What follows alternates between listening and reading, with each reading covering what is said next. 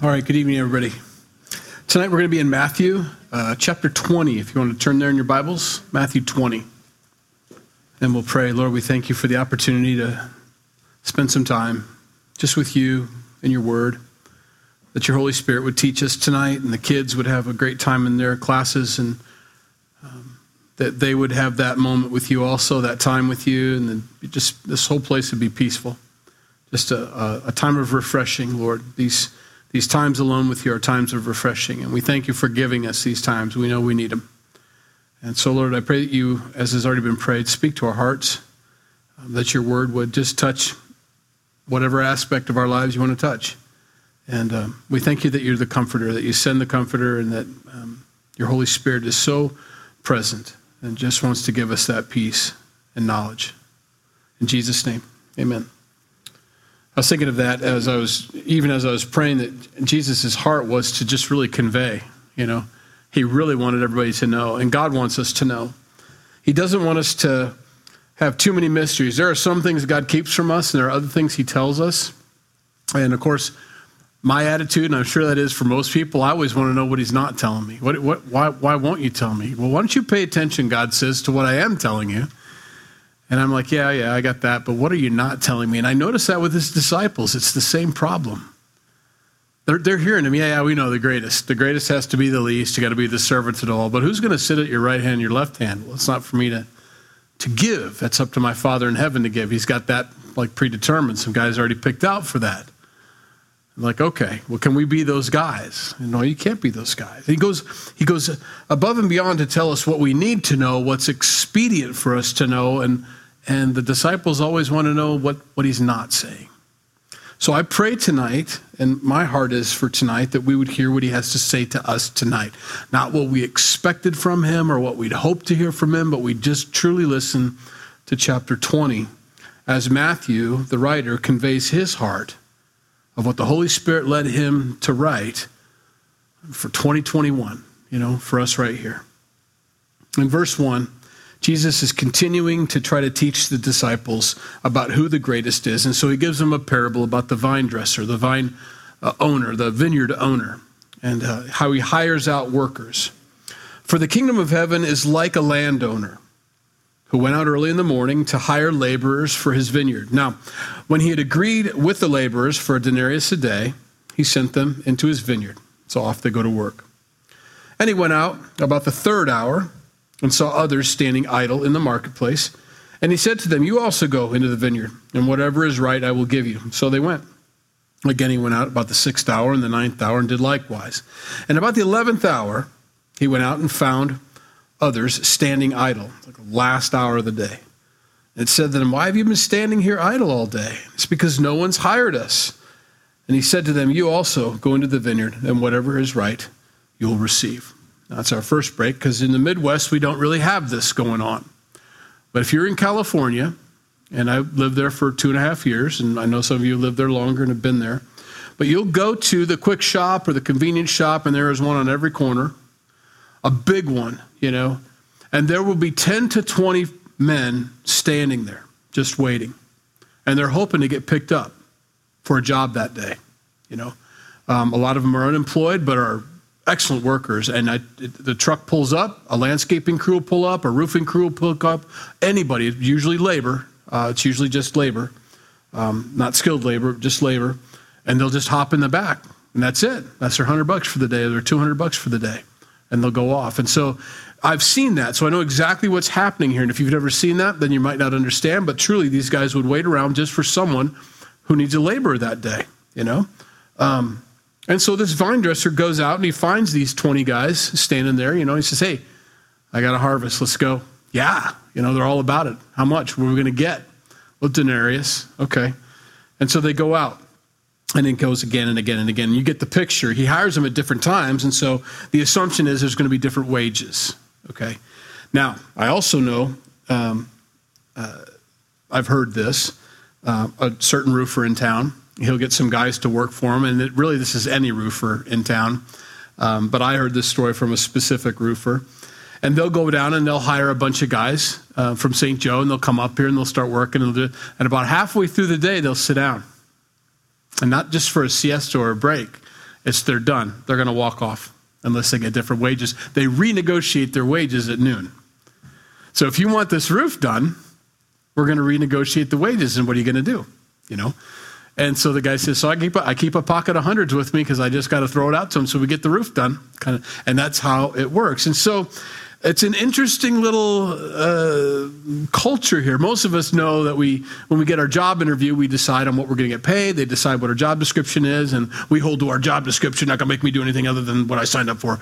And they say, how come you're not doing the job I signed you up for? And so we have that relationship with our boss.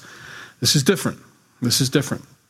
You notice the first group was the only group that he made an agreement with. The second group, he just said, whatever's right. And they're like, that's fine, whatever. I just want a job. I just want to work. I'll do anything. I just want to get in there, And so the heart is different. It's a little bit different. The other guys negotiated, what are we going to get? And once they finally got to that, they went out. And so they agreed to a price. And that's really the thrust. The focus of the parable is on that first group only. Just like the focus on the prodigal son is not on the prodigal son, not on the father. It's actually on the son that stayed home. That's the focus of that story. The son who stayed home, who never left, who didn't take his inheritance, did his job, did what he was supposed to do. He stayed home. He sees his brother come home, get the fatted calf, get the ring, get the robe, and he is upset about it. So these two stories are very similar. It's about the person who's already serving God and is upset with what God is doing with other people, okay? And so they've come to an agreement. They're all out in the field, and they're doing their thing. So, verse 8, when evening had come, the owner of the vineyard said to his steward, call the laborers and give them their wages, beginning with the last to the first. And when those who came, who were hired about the 11th hour, they were the last group hired, they each received a denarius. But when the first came, so they went through all the groups, and he finally gets up to the guys that were there at like 6 a.m., been working all day. They supposed, and there's their problem, that they would receive more, and they likewise received each a denarius. And when they had received it, they complained against the landowner, saying, these last men have worked only 1 hour, and you made them equal to us, who have borne the burden and the heat of the day. But he answered one of them and said, friend, I am doing you no wrong. Do you not agree with me for a denarius? Isn't that what we agreed upon? Take what is yours and go your way. I wish to give this last man the same as to you. Is it not lawful for me to do this, what I wish with my own things? Or is your eye evil because I am good? So the last will be first and the first last. For many are called, but few are chosen. And that last verse 16 is really for the disciples' ears. It's not a part of the story. It's meant for them. You understand what first and last means? There's a lot going on here when I'm calling people, Jesus says. When you guys are arguing amongst yourselves, who's the greatest? And I keep telling you, it's the servant of all. And I'm looking for those kind of guys, those who will serve, not looking for position. He's going to elaborate on this a little bit. But they're not hearing him. And so there's a lot going on here as far as disappointment goes in my mind for Jesus. When the crowds weren't hearing him, he switches to parables. He switches to stories. And I apply that to my own life. Oftentimes, I read the Bible a lot, obviously, right? That's what I do for a living. It's a calling. I do this. I read the Bible, and I learn, and I study, and I have quiet times, and I do all those things. And that is when God is supposed to speak to me. And that is when I am supposed to hear. I'm supposed to open this living word and pray, God, speak to my heart. And as I read his words, I'm like, wow, that verse just jumped off the page. That is the moment I'm supposed to hear. And then I have dry times, as I think many of us do. I'm not going to say that you all do. Maybe you don't. But you have a dry time, and oftentimes God has to switch to parables for me. He has to switch to real life application. He has to say, okay, you weren't listening in your quiet time. You didn't hear it.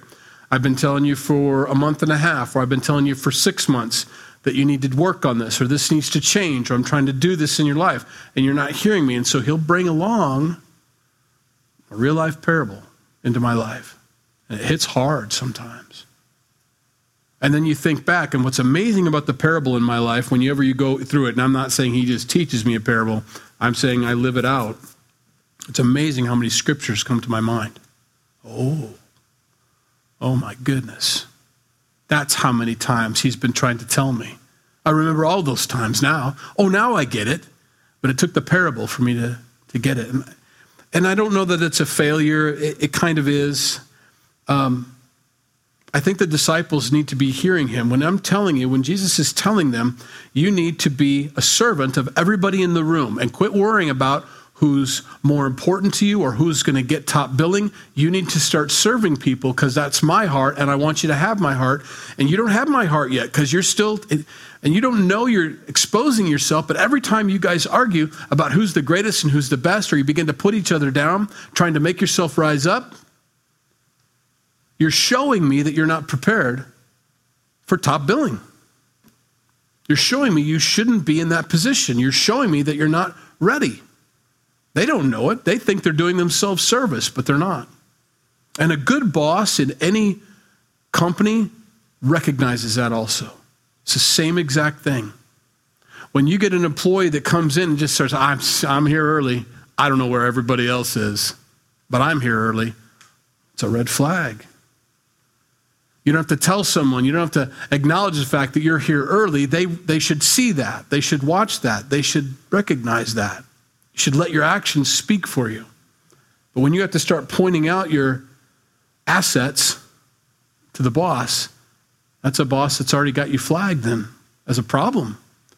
Because you're not a team player, you're worrying about everybody else and nobody likes you, because you're always ratting on them, trying to make yourself look better and all that. And we can do that in church. It's a dangerous thing to do in church.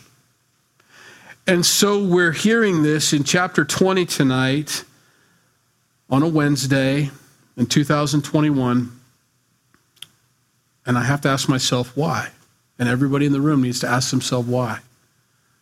Why am I getting taught this tonight? Very important we hear that.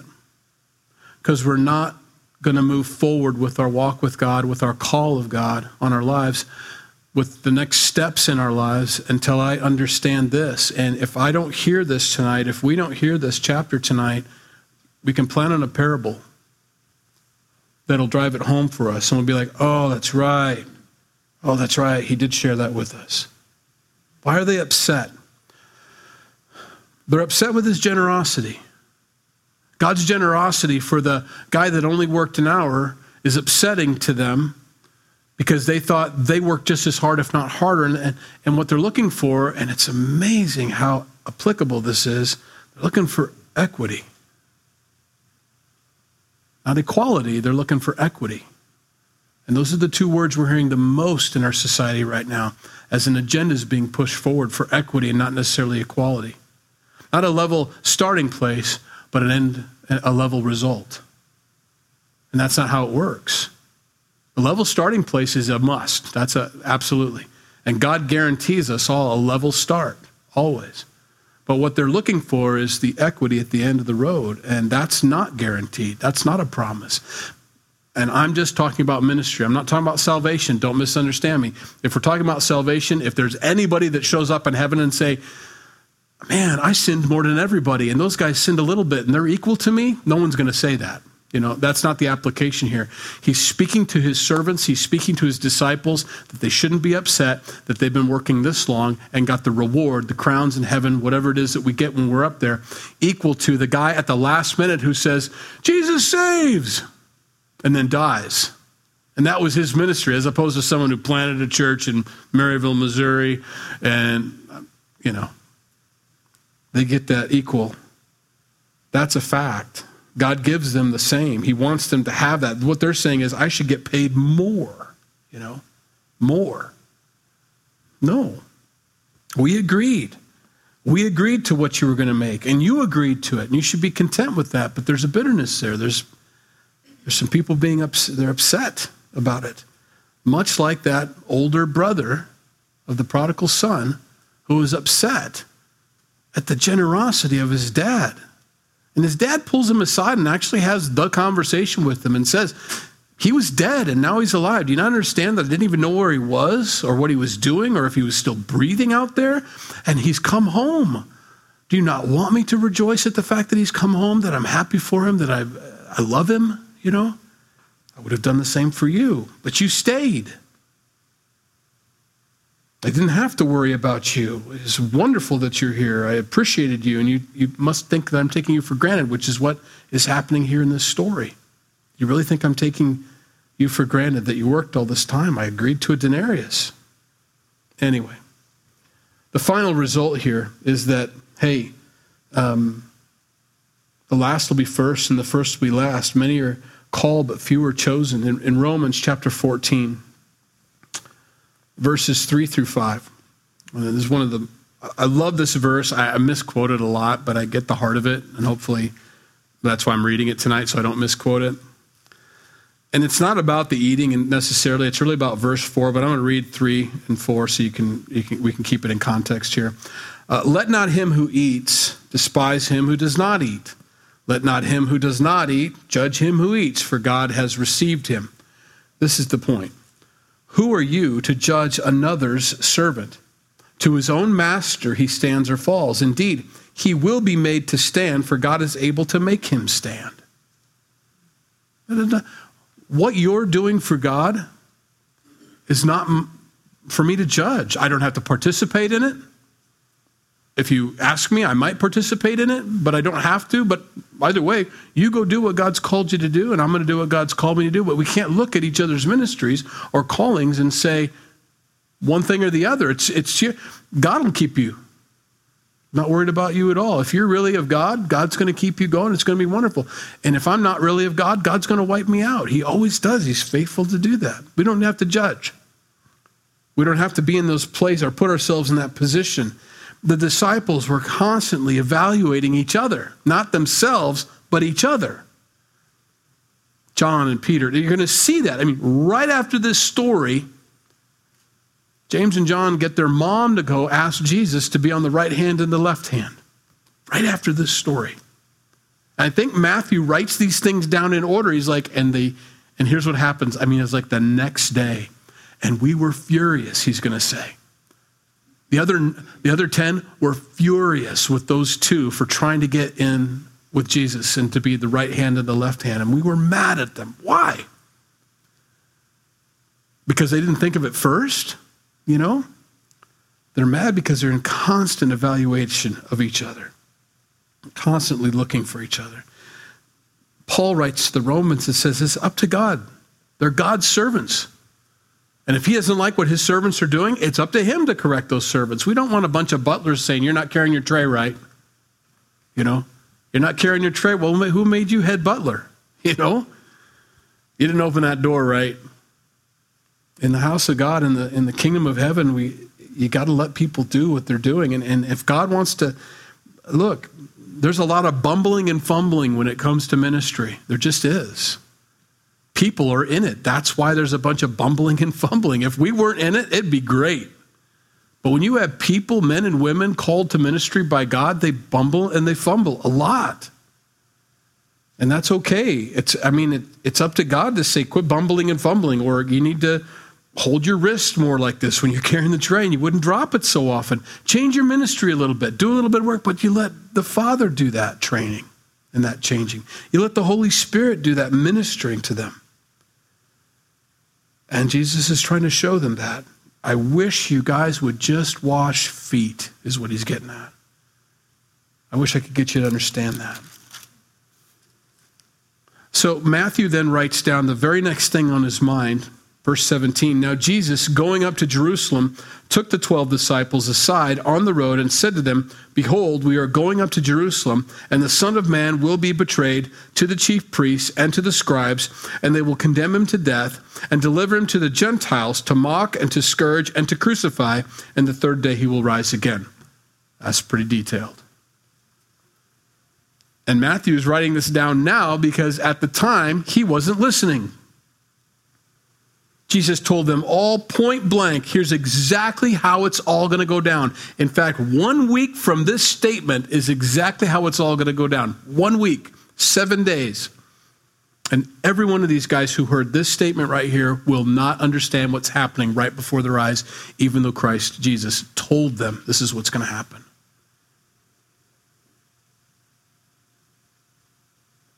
Jesus gives us so much information about the last days, so much information about how it's all going to go down, what to expect, what the mark of the beast is going to look like, what's going to happen when that happens. And I'm shocked still that people think, there it is, the mark of the beast. No. Don't you read? And you find yourself saying the same things that Jesus said to the Pharisees and the Sadducees. Have you ever read? Well, yeah, I read it. It says the mark of the beast is a number, and it's like the number of man. No, it says that you have to deny Jesus Christ, and it means that you have to accept the Antichrist as your Savior. It means that you're going to renounce your faith, and you're going to buy and sell with this new mark that you can only get if you renounce your faith. I mean, no, your Social Security number is not the mark of the beast. If they put a chip under your hand, it's not the mark of the beast. If they put a chip in your head, you're crazy, but it's not the mark of the beast. It isn't. Now, if they come up with a chip and say, renounce Jesus Christ, and I'll give you the chip to buy and sell, otherwise you're going to starve to death and your whole family will die. Okay, red flag, Red flag. But I think a chip under my hand would be all right. I lose my wallet all the time, so I'm that guy, It's like, it's my hand. Ding.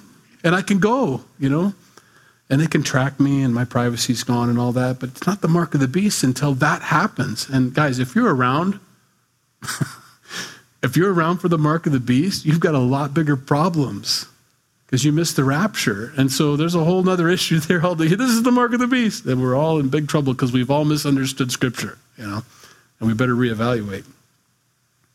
These guys were specifically told, here's what's going to happen. And he tells them that on purpose so that they're not freaked out when it happens.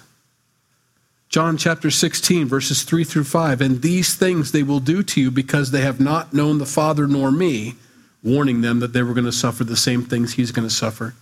But these things I have told you, that when the time comes, you may remember that I told you of them. And there's supposed to be something peaceful about that. When God or Jesus or whoever tells us, one of the Trinity tells us, I know what's going to happen before it happens, that's supposed to bring comfort to us, because if he knew it and he allowed it and I'm in it, then I'm going to be okay. He's got me covered. Something about God knowing. Tomorrow is a mystery for everybody in this room. We all have agendas. We all have ideas. I've got a list of things I'd like to accomplish. Me and my lists, But I do. And I think that's important. I think I plan my ways. But the Lord directs my steps. And tomorrow, I have no idea what's going to happen. I don't know until it unfolds. I do know this, that tomorrow, if God lets me breathe, he's got a calling on my life. And this is what I'm supposed to do for him tomorrow. And that is to be the kind of person he wants me to be that correctly reflects him to the world around me, regardless of my list. It could be doing my list. I could be selling the house. I could be mowing a lawn. I could be doing something for Jenny, or I could be something for the kids. Either way, that doesn't matter. What I am to be, though, and I know this, is to be like Jesus to everybody around me tomorrow. That has to happen, regardless of what happens. And oftentimes when my list isn't getting taken care of, I don't do what my primary goal on this earth is to do, and that's to be like Christ. I turn into Antichrist at that point with all those around me because my list isn't getting done. I missed the point.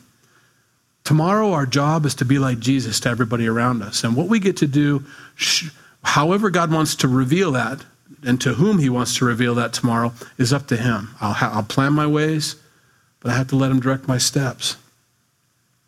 He tells these guys exactly what's going to happen. He tells them these things so that when they happen, that you know. Now, he's telling them about the difficulties that they're going to go through, the trials they're going to go through. I want you to know that. So when the trials and difficulties come, you don't think you've done something wrong, that you've taken a misstep, or I should have taken a left when I took a right. Or maybe I need to go back, or maybe I'm off track. No. I told you these things were going to happen. This is what happens when you're on the right track. Imagine what would happen if you're on the wrong track. But you're on the right track, and you're going to run into people that hate Jesus. And because you love Jesus and they hate Jesus and they're on the same track, you're going to butt heads. It's how it is. And so I want you to know this beforehand. I am going to Jerusalem, and when I get there, they're going to betray me, and they're going to turn me over to being scourged and to be crucified. But the good news, I'm going to rise again. I'm going to defeat it all. I win. And they're supposed to hear that, and they didn't. And Matthew knows that, and that's why he writes it down. It was at this point Jesus told us exactly what was going to happen, and it's at this point none of us heard him. Verse 20. When the mother of Zebedee's sons, James and John, sons of thunder, came to him with her sons, kneeling down and asking something from him, and he said to her, "What do you wish?"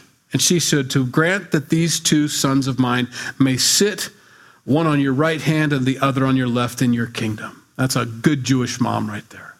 My boys are good boys. They're good boys, and they'll do everything you need to.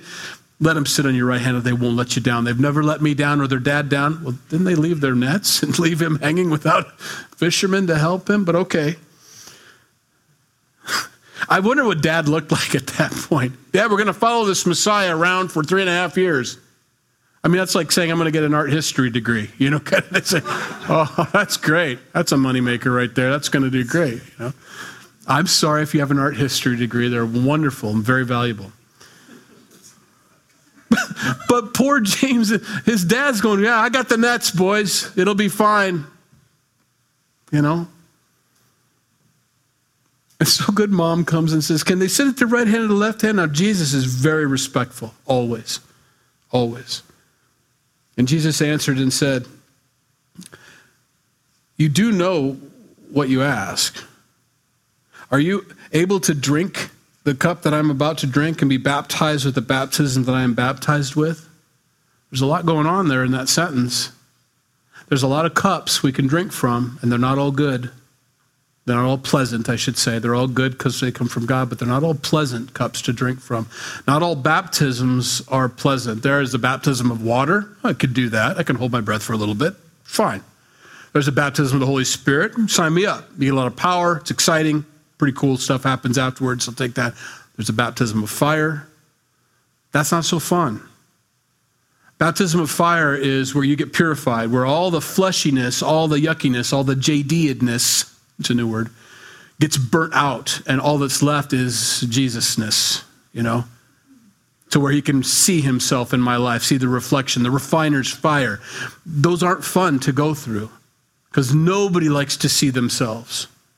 Nobody likes to see that flesh rise up in their life. Nobody likes to see that come out, the anger, the rage, the irrationality, the stupidity, whatever it may be, come out. Nobody likes to see that. And it's very humbling to see that come out. And yet it has to happen for us to be less stupid and to be less me and to be more like Christ and for me to die and for him to increase in my life. That has to happen. It's not a fun cup. And so when Jesus says, "Do you want to be baptized with the baptism I'm going to be baptized with," which is crucifixion, which is scourging, which is being true to God's call regardless.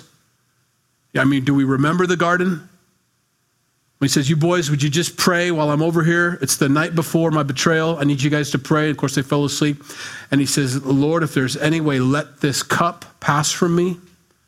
That's the cup he's talking about right here. I don't want this cup. If there's any other way to get all these people to heaven, let this cup that I'm about to drink from pass from me. Nevertheless, if there isn't, not my will, but your will be done.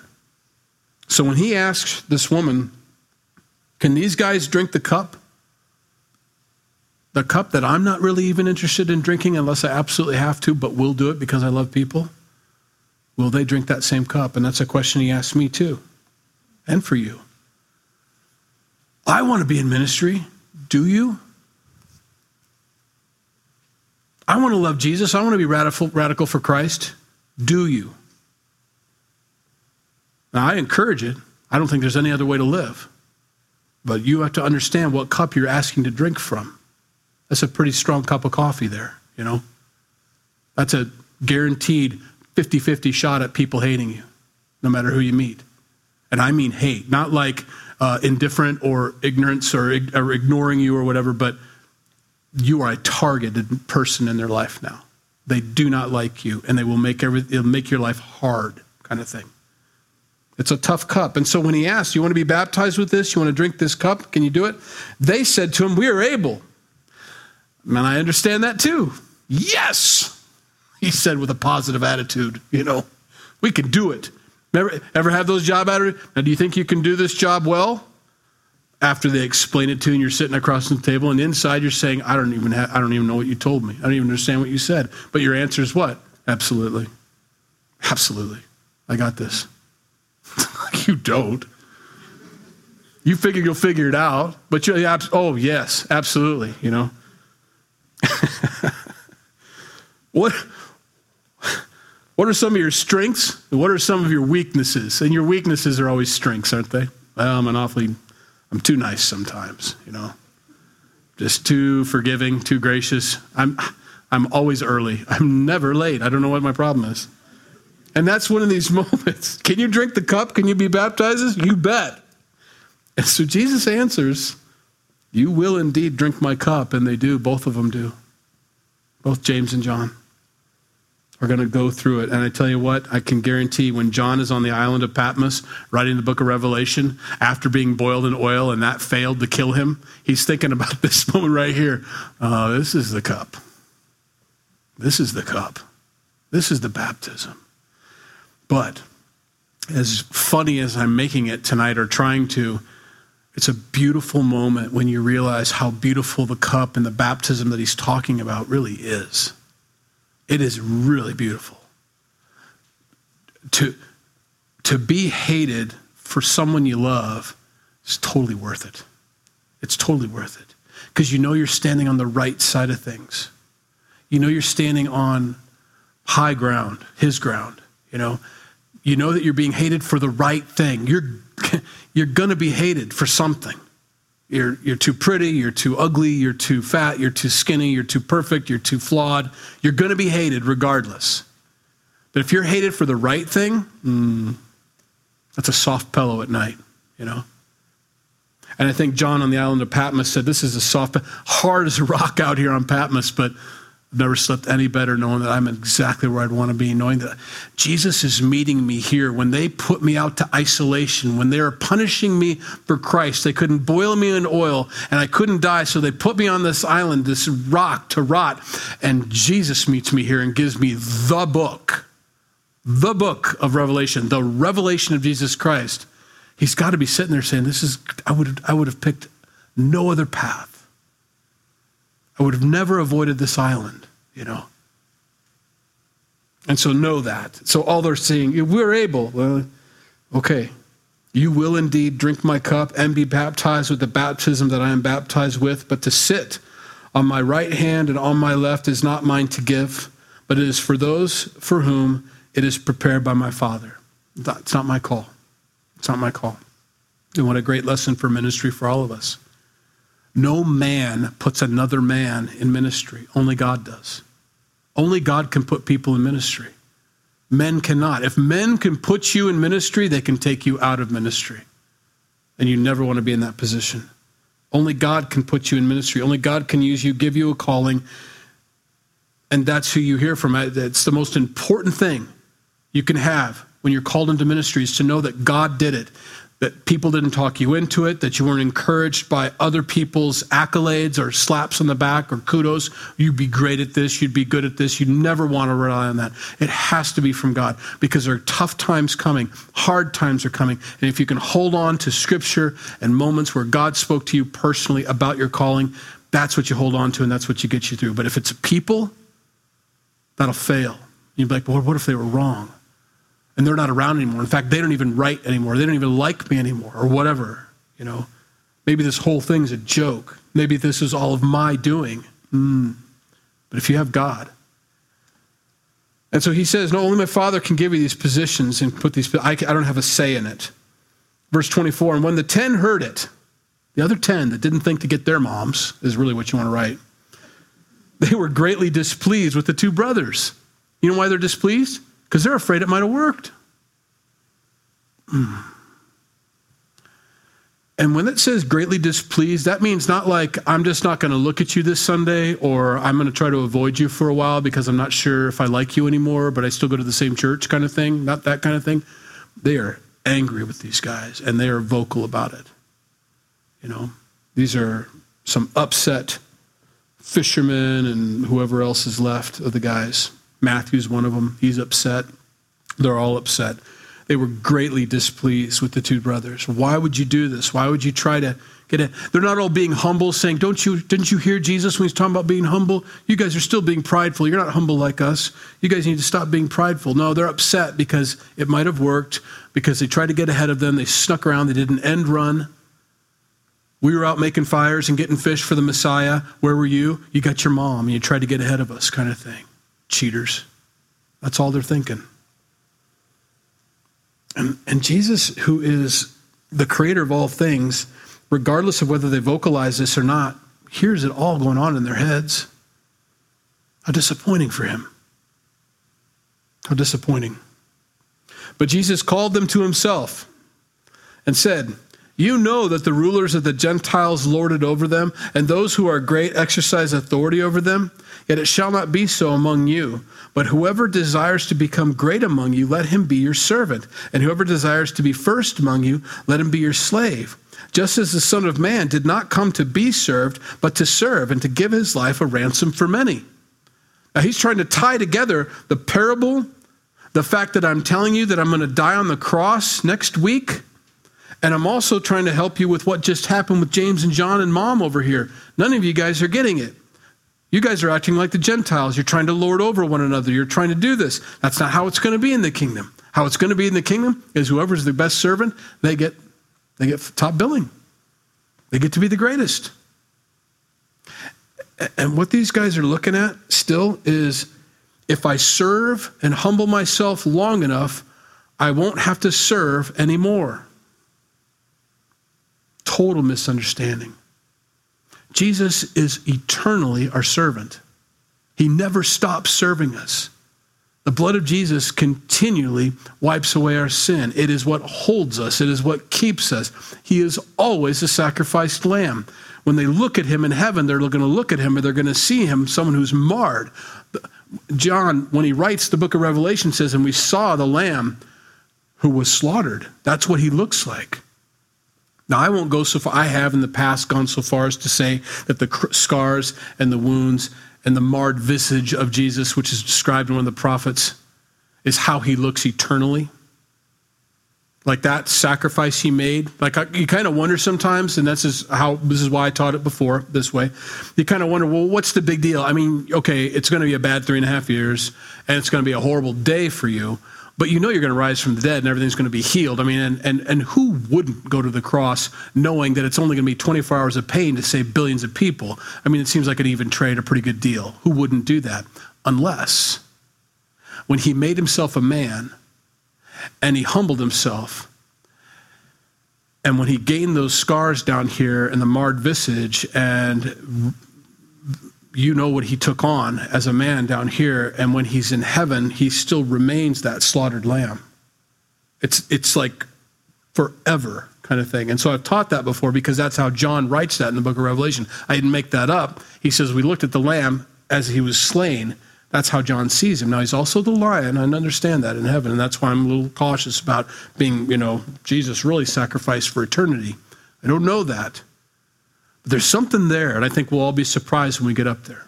And I'll leave it at that. I think it's just my thoughts and ideas on the matter. You don't serve and humble yourself and be a blessing to those around you in hopes that you won't ever have to do it again. Like if I do it long enough. You do it because it's the character of Christ. It's who he is. If you ever stop that, if that ever ends in your life, then you no longer have the character of Christ, because he is always that person. He's the same yesterday, today, and forever. Before we were made, he was a servant of all. And then he made all and was their servant. He's always been that way. To serve is to always serve, to have that heart. Jesus is saying, I want you to have this heart. Now, these guys are doing their best. They have cast out demons. They have healed the sick. And they've had a lot of wonderful moments where the Holy Spirit has used them. right? But they have not been baptized with the Holy Spirit, which is the most important, because although the gifts of the Spirit are wonderful, wonderful, love them. Love the gifts of the Spirit. Embrace every one of the gifts of the Spirit. I think they're all for today. Don't misunderstand me in the next statement. But the fruit of the Spirit is far more important than any of the gifts. The fruit of the Spirit, being baptized with the Spirit, is love. It's Galatians 5:22, love, patience, kindness, long-suffering. But love is the word, and it's described by all those other attributes. Gentleness, long-suffering, all that is love. And so when Paul writes to the Corinthians in Corinthians 13, although you can do all these wonderful gifts of the Spirit, if you have not love, if you don't have the fruit of the Spirit, it's worthless. These guys desperately, not just the gifts of the Spirit to heal people and to cast out demons and to be very effective tools in God's hands, they need to be baptized with the Holy Spirit so that the fruit of the Holy Spirit comes out of their lives. That's why we ask God for his Holy Spirit, that I'm able to do and be a servant, not as a ways to an end, a means. Or a means to an end, excuse me. It's who I am now. I'm just a servant of everybody I meet. Verse 29, we'll wrap it up here. Now, as they went out of Jericho, funny place to have all these teachings, a great multitude followed them. And behold, 2 blind men sitting by the road, when they heard that Jesus was passing by, cried out, saying, "Have mercy on us, O Lord, Son of David." And the multitude warned them that they should be quiet. But they cried out all the more, saying, "Have mercy on us, O Lord, Son of David." So Jesus stood still and called them and said, "What do you want me to do for you?" Now, he's not stupid. He knows what they want. There's a couple blind guys saying, "Can you help us? What do you need?" Sight, you know. It makes them say it. "Lord, that our eyes may be opened." So Jesus had compassion and touched their eyes, and immediately their eyes received their sight, and they followed him. Now, why would Matthew say that right after all of these things we just read in chapter 20? Because Jesus is desperately trying to open the eyes of the disciples. What do you guys want? We want to have sight. We want to see what you see. We want to have the... Okay, then hear me. Hear what I'm saying.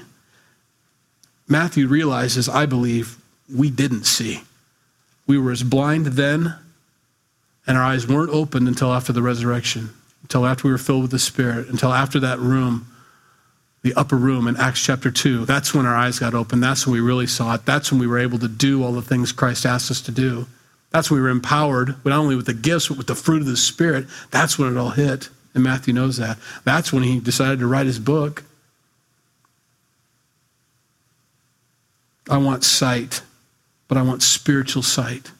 I don't want God to heal my elbow or whatever's hurting me. I mean, that's fine. I mean, it is kind of a pain. I appreciate the physical tent here to be working properly. But above all, because I know it's eventually going to break down and fall apart, above all, I want spiritual sight. I want him to open my blind eyes to who I am, to who he wants me to be. I want him to fill me with his Holy Spirit, that I might be like Christ tomorrow, even tonight, to everybody that I meet, and that be my primary, the top thing on my list. If nothing else gets done or whatever gets done, I want to be that. And I pray that for all of us. Lord, we thank you for tonight. We thank you for your word. We heard it. We heard Matthew chapter 20 tonight. We heard what Matthew's heart was, what your heart was through Matthew.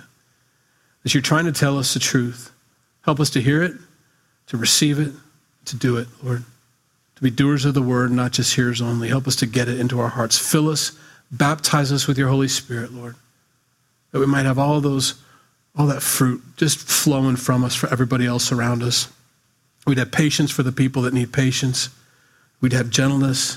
We'd have long suffering. We'd just be compassionate people as you were to those 2 blind men. You had compassion on them, and you let them see. Lord, we want to see. Have compassion on us tonight. Bless these folks as they go. In Jesus' name, amen. If you need prayer before you go, please come up. Be glad to pray with you. Otherwise, have a good rest of the night, guys.